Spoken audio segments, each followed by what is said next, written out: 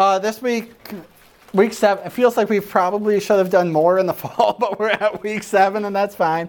Talking about the judges. So what we've done so far, right? Last week, we'll just summarize from last week.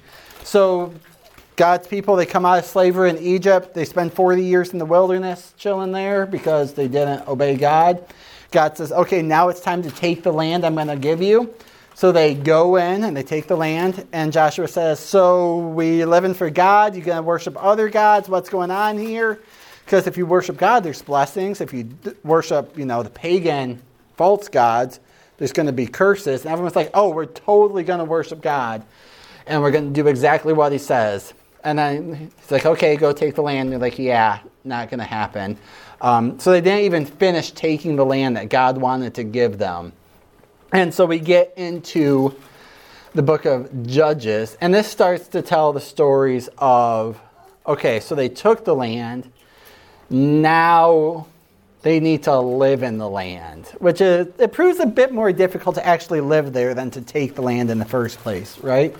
Because you have to, organize yourselves. You have to protect yourselves from the people around you. You have to, not get in fights with your neighbors and stuff like that.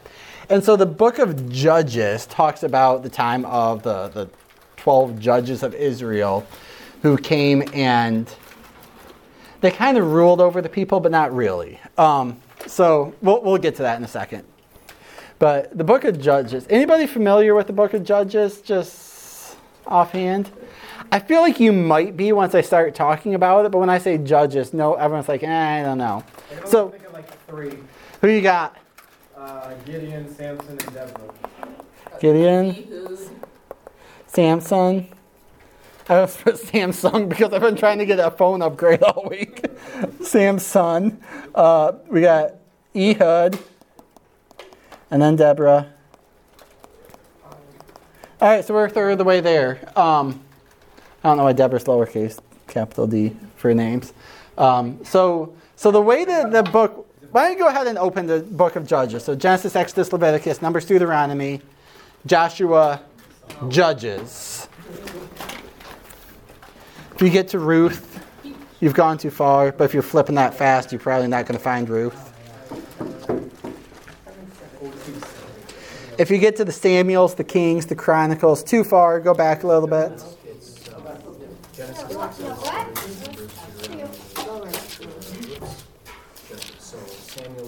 There it is. Nice. All right. So,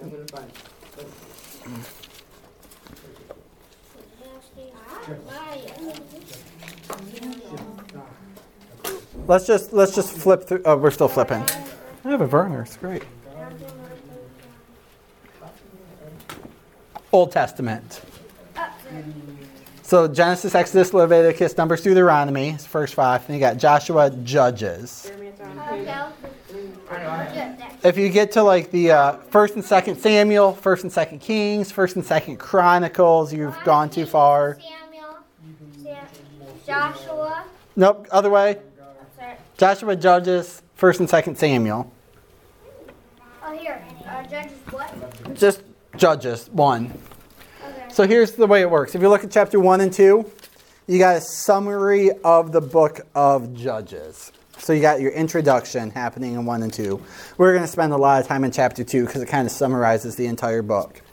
If you keep flipping 3 through 16, you're going to get our 12 judges of Israel. Othniel, Ehud, Deborah, and Barak. They get a couple chapters there. Gideon's in chapter 6. And then you get a couple chapters. You got Abimelech, and he's in 9. You got Tola. Nope, Tola's not a judge. You got Jephthah in chapter 11. None of them are.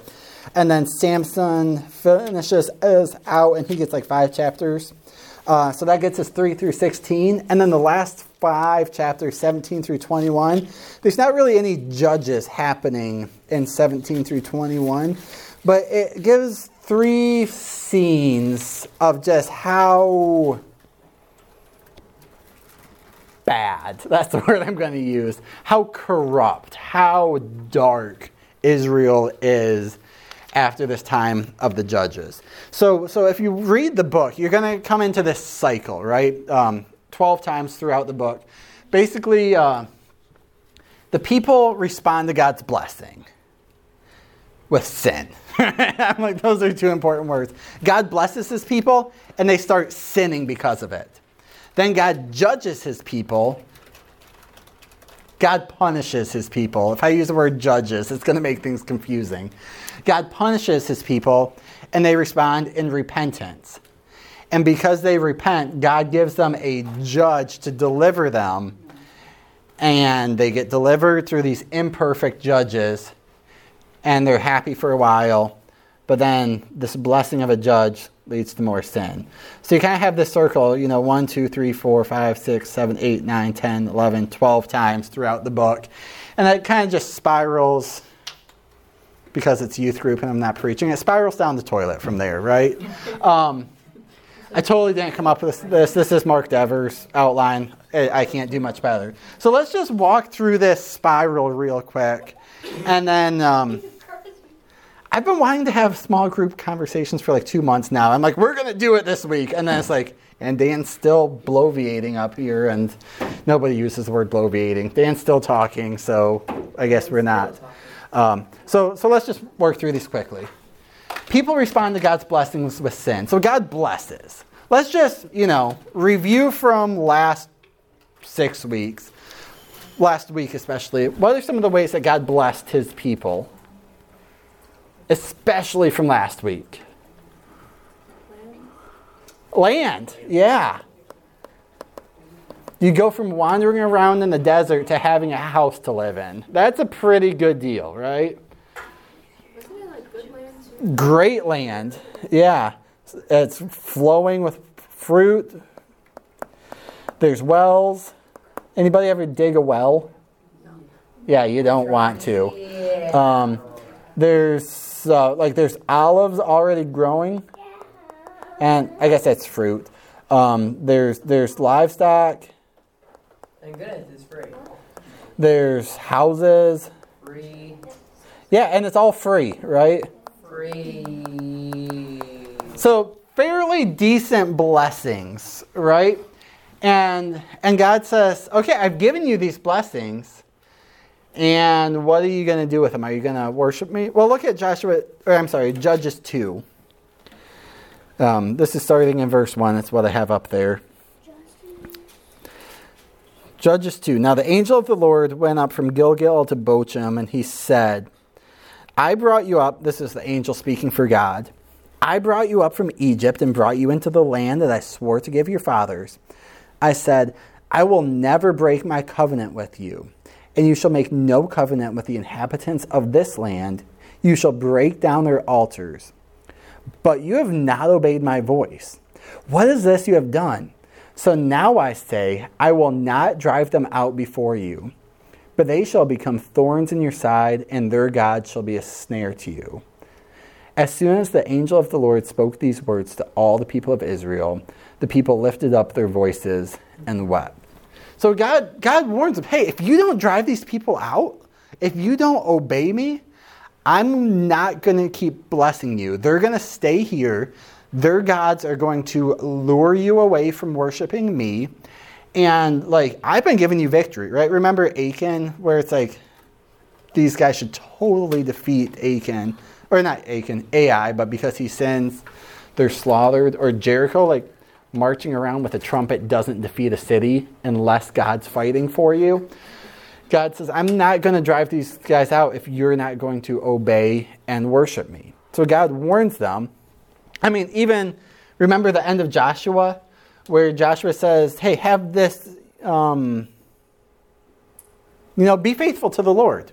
That's what he says. I'm not going to read the whole big thing there. And they're like, yeah, we're going to be faithful to the Lord. God blesses them. And the people just keep sinning. There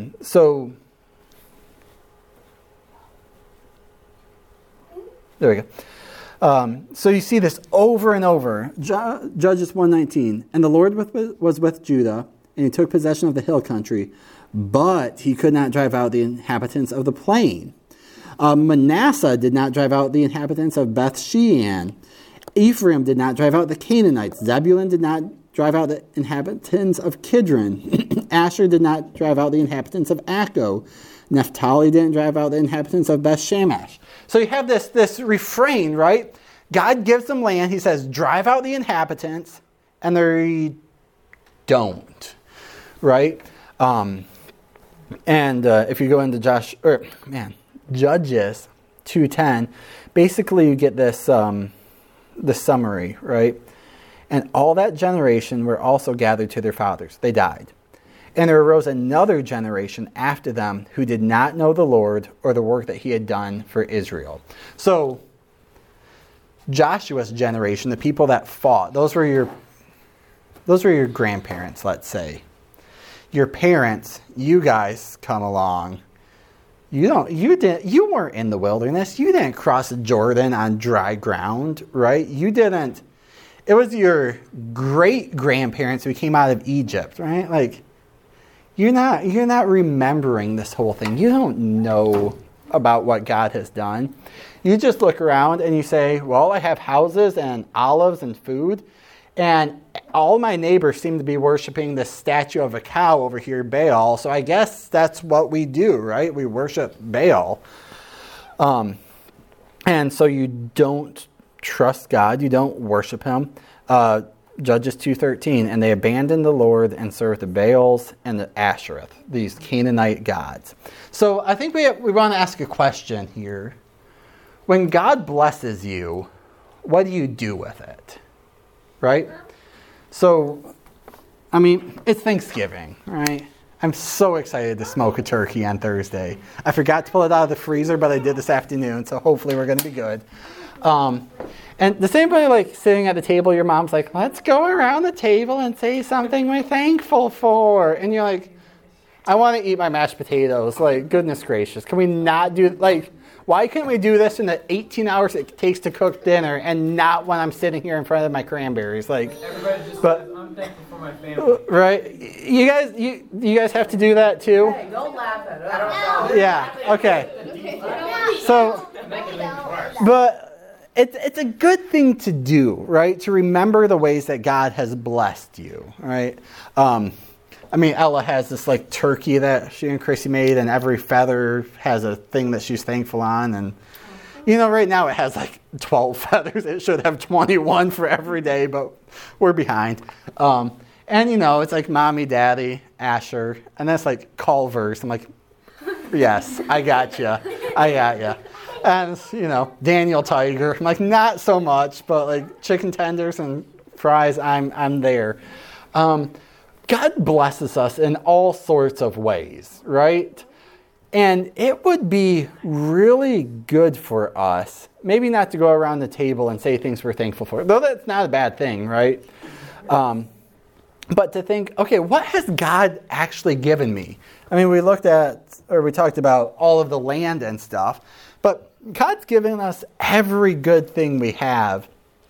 And do we use it to honor him or to oppose him? So in in Romans 6, right? We were talking about this the other week. It says, use your body, the things that God has given you, not as instruments of unrighteousness, but instruments of righteousness. So God's blessed us all in various ways, right? So let's say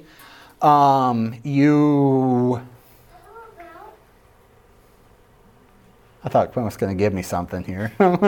Like, how about, come on, give me. Let's say you are super. Give me a personality trait, because I'm drawing a blank here. Mad Lib style. Sandwich. Chicken sandwich. Super. Annoying. Okay. Super annoying. 1990. Let's say you're persistent, right? You know. Let's not try and do negative. Let's say you're just a very persistent. You get an idea in your head and you have to go after it, right? You're not going to give up. If you want this chicken sandwich, right, you're going to be like, Mom, can we go to Wendy's? No. Can we go to KFC? No. Can we go to Burger King? No. Can we go to McDonald's? No. Can we go to Chick-fil-A? It's Sunday. No, we can't go to Chick-fil-A. Can we go to Popeyes? And like, the closest Popeyes isn't like in Pontiac right now. Like, no. Impressive. You just named that right off. Wow. Honestly, Can we go to Culver's? Like, Taco Bell doesn't have a chicken sandwich. It does not. They have the chicken taco, but it's not a sandwich.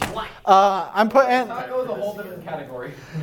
for what it's worth, Age-old debate. Popeyes, KFC, Chick-fil-A is my top 3.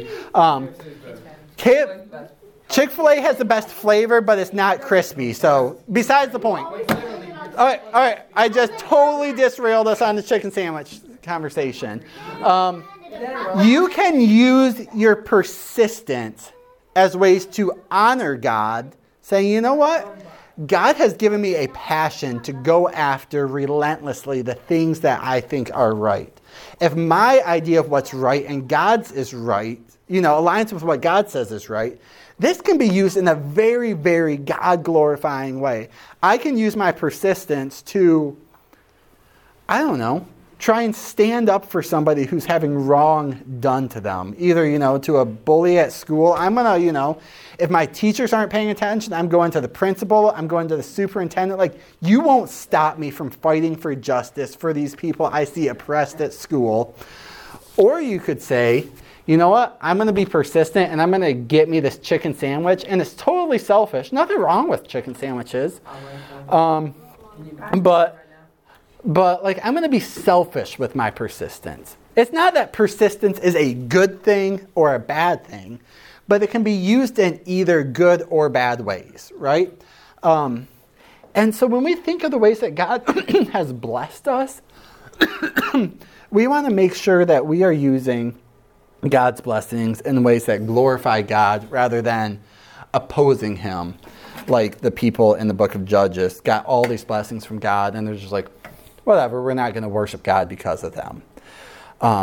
So after the people sin, God brings about judgment on their sin. God punishes them. Look at Judges 3, 7 and 8. So 3, 7, and 8. And 9. It's up on the thing. So again and again and again throughout the book of Judges, God is going to raise up enemies of Israel to come and punish Israel. So in 3, 7, and 8, it says, "And the people of Israel did what was evil in the sight of the Lord. They forgot the Lord, their God, and they served the Baals and Asherah." These are just the false gods. We're going to keep running into them. That should be a lowercase g. "Therefore the angel of the Lord was kindled against Israel, and he sold them into the hand of Cushan-Rithraim, king of Mesopotamia. And the people of Israel served Cushan-Rithraim 8 years." So basically God says, okay, if you are going to disobey, you're going to worship other gods, I'm not going to protect you. I'm going to raise up, Mesopotamia. You know them. Your enemies, they're going to defeat you, and they're going to take you as slaves for 8 years. And so they did. And the people, 8 years later, right, this isn't a quick story, they realize, wow, we're in slavery because we disobeyed God? What if we repent? What if we turn back to God?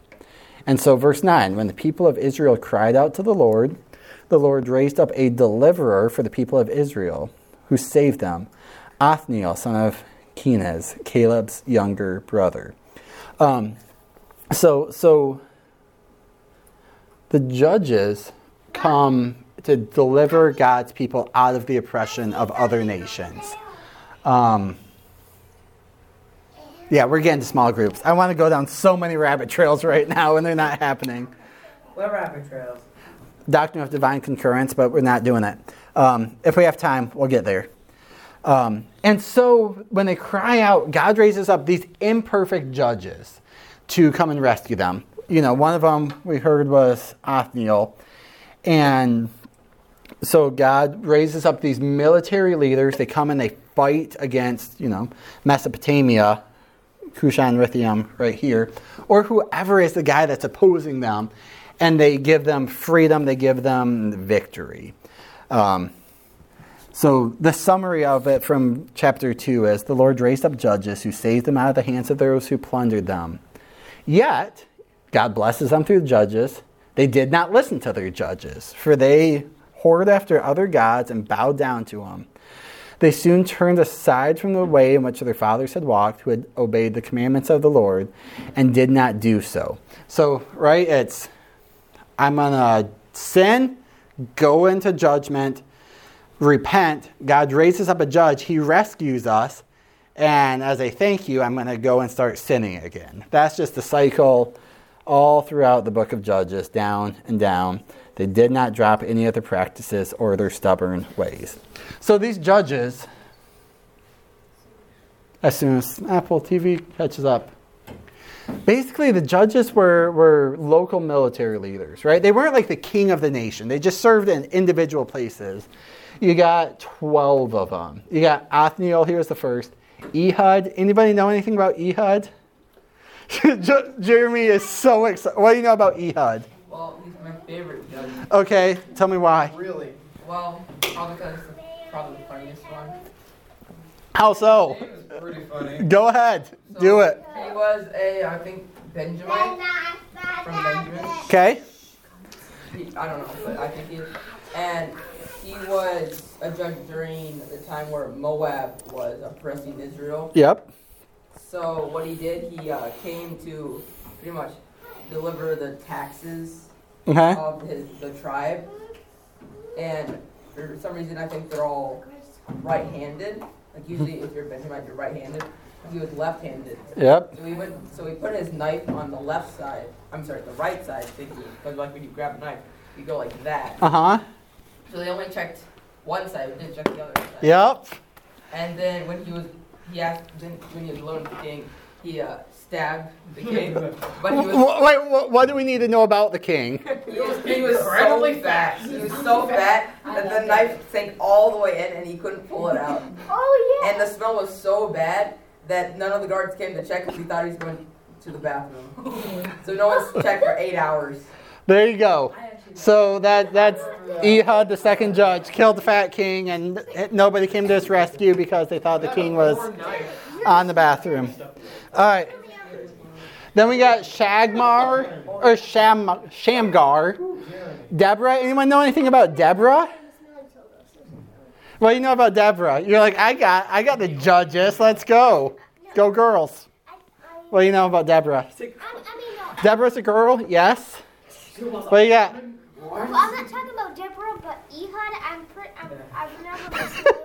I remember Miss Millie thought like it was like the blade was like 18 inches or something. Yeah, Ehud. And it still didn't. All right, we're done with Ehud and his fat foe, the king. All right, so Deborah, she is a military leader. Main commander is Barak, and not Obama, different one. So they go out and they fight. And the king that they're chasing, whose name is Sisera, not Cicero, Sisera, gets away. And he finds this woman whose name is... Oh, why is this escaping me? What's her name? Jael. And she says, oh, poor guy. Why don't you come into my house? I'll take care of you. And she's like, right? And she's like, here, honey, lay down. I'm going to make you some tea. I'll make you some bread, some pot roast. Come in, take a nap. We'll feed you. I got you, buddy. So Sisera's like, okay, that sounds great. He eats, he goes, he lays down, he takes a nap. Jael goes, pulls a tent peg out of the ground. As he's laying down on the temple, into the ground, kills the foreign king. Girl power. Jael, Deborah. Love it. Gideon, anybody know anything about this guy? Like the police or whatever? Yeah. Gideon. So, like, you have these awesome people, like Ehud, Shamgar doesn't have much about him. Deborah's pretty incredible. Gideon's like, all right, judges, I got this. Like, fat kings, tent pegs through heads, love this. God's like, okay, go and defeat these guys. And he's like, you sure? Yeah, do it. Okay. Here's what I'm going to do. I'm going to take a piece of fleece, right? You know, your blankie. I'm going to take my blankie. I'm going to lay it in the field. How about if I wake up and there's dew on my blankie, but not on the field, I'll trust you. So, you know, not a great thing to question God, but so he goes to sleep without his blankie. He wakes up and he walks out in the field. The field's dry. His blanket's wet. Great. Okay, hang on. What if the grass just dried out before I woke up? How about this, God? How about tonight I'm going to put on my blankie. My blankie stays dry. The grass around it is wet. Then I'll trust you. And so he does it, and God, you know, makes the fleece blanket dry, and everything else is wet. And so he's like, okay, let's roll. So he grabs his massive army, goes to wherever the temple was. Like, I didn't memorize all the places. And God's like, yeah, hang on. You don't need 400,000 people to do this. Like, say, hey, if you don't want to be here, go home. And so, like, a bunch of people leave. And it's like, no. Most of them. Yeah. It's down to like 3,000 people. He's like, how about this? Too many. Take your troops to the lake and say, okay, get something to drink. And if they bend down, cup water, like a human being, and they drink it, they stay back. If these are the guys that, I don't know if these are the crazy people, the worst of the worst, if they start lapping up the water like a dog, these are your people. Take the 300 of them, go and defeat them. Otherwise, you're going to be like, look at me, I'm Gideon. I led this army. But like, if it's 300, there's no way you think it's you, Gideon. Everyone knows that it's me, the Lord, rescuing you. So Gideon goes and they defeat the army and they rescue him. You got Tola, Jair, nothing much happening about them. They're really short ones. Anyone know about Jephthah? Jephthah? Don't jump. Is your dad's name really Jephthah and just goes by Jeff? It's Jeff Ari. Okay, it should be Jephthah. So Jephthah has this awesome victory. And he says, you know what, God, because you gave us, victory, the first thing that comes out of my house, I'm going to sacrifice to you, thinking it's going to be, a cow or something. And so he gets home and his daughter runs out, Dad, you're home. Oh. So he just makes a really foolish promise that he keeps to the Lord, and he's a terrible guy. Apparently, the women of Israel just mourned for his daughter. And, they carried on the tradition and the memory of Jephthah's daughter. He killed her. Yeah. This is his only child.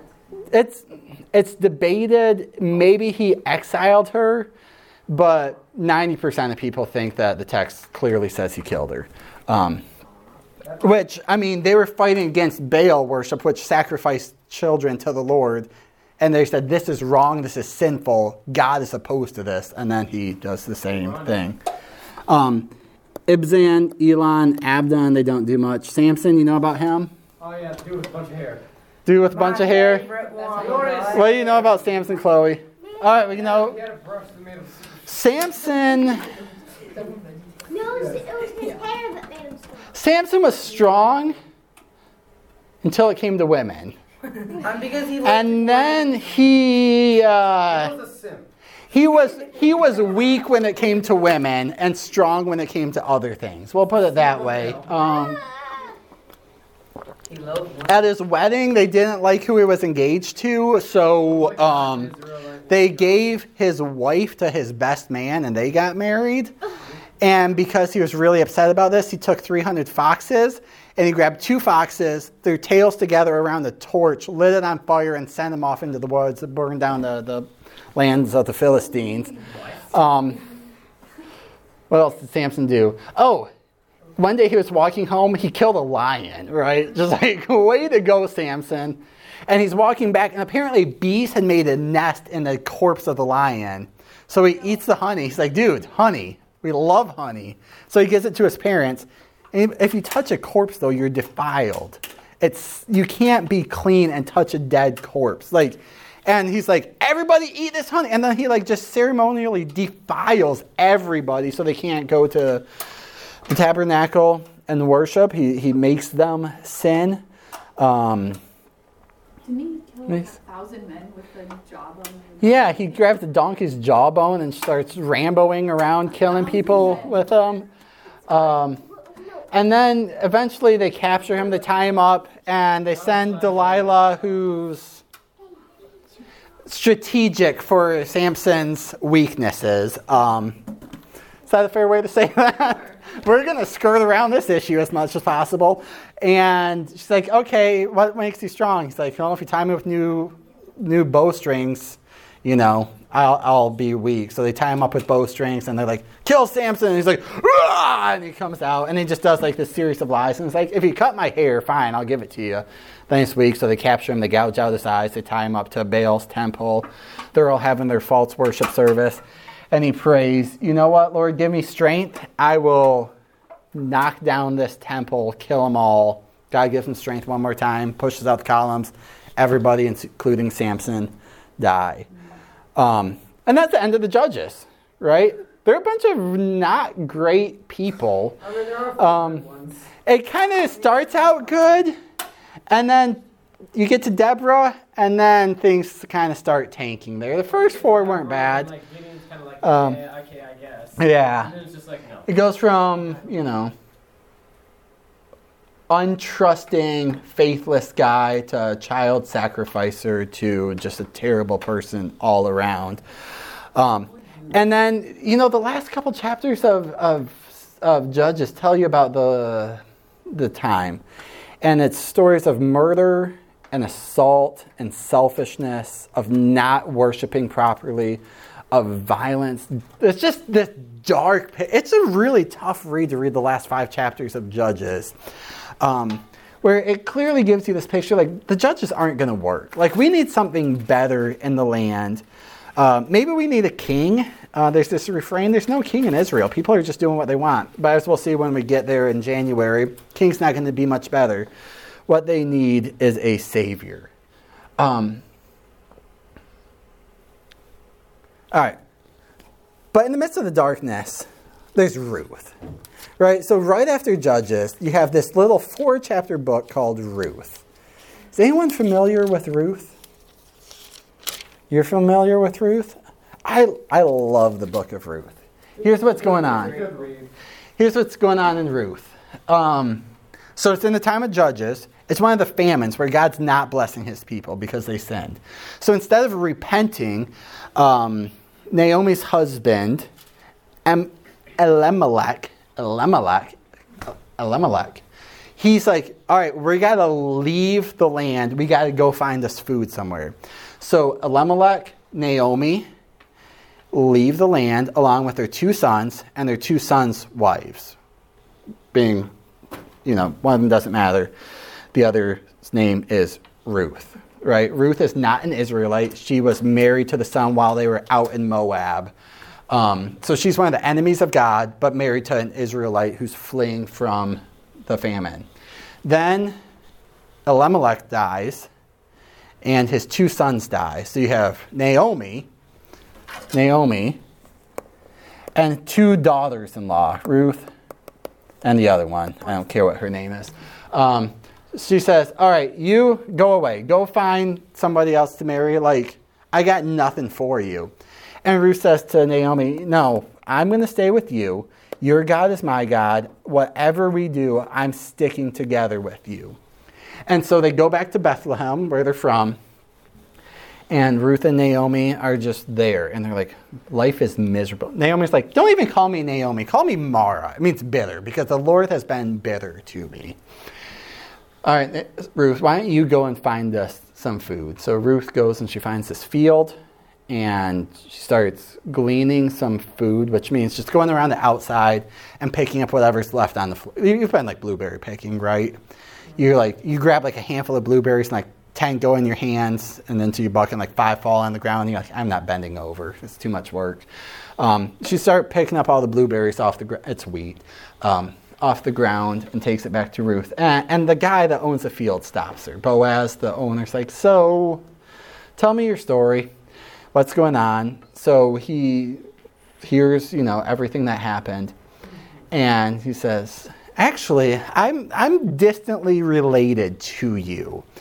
Here's what you're going to do. Come back tomorrow. Do not go to any other field. It's a dangerous place here. Like, you don't want to be in Bethlehem in the time of the judges. It's pretty shady, not safe place to be, especially for a young woman alone.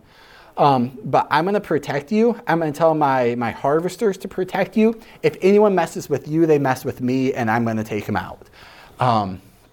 So Naomi goes home just with buckets of grain, like a month's worth of food to her mother-in-law. And she says, hey, I found this guy named Boaz. And Naomi's like, hey, Boaz, great guy. He's a distant relative. What we're going to do is you're going to go and you're going to basically ask him to marry you. Which seems weird, right? If you were living back then or lived in Kentucky or something, like it wouldn't be that strange. My wife's from Kentucky. That's why we get that joke. To marry a distant relative. We don't have time for that. So Ruth goes and basically they get married and they have a kid. And Naomi, who lost everything in the land outside of God's promise, now has, found a home. She has a family. She has a grandson. Anybody know what that kid's name is?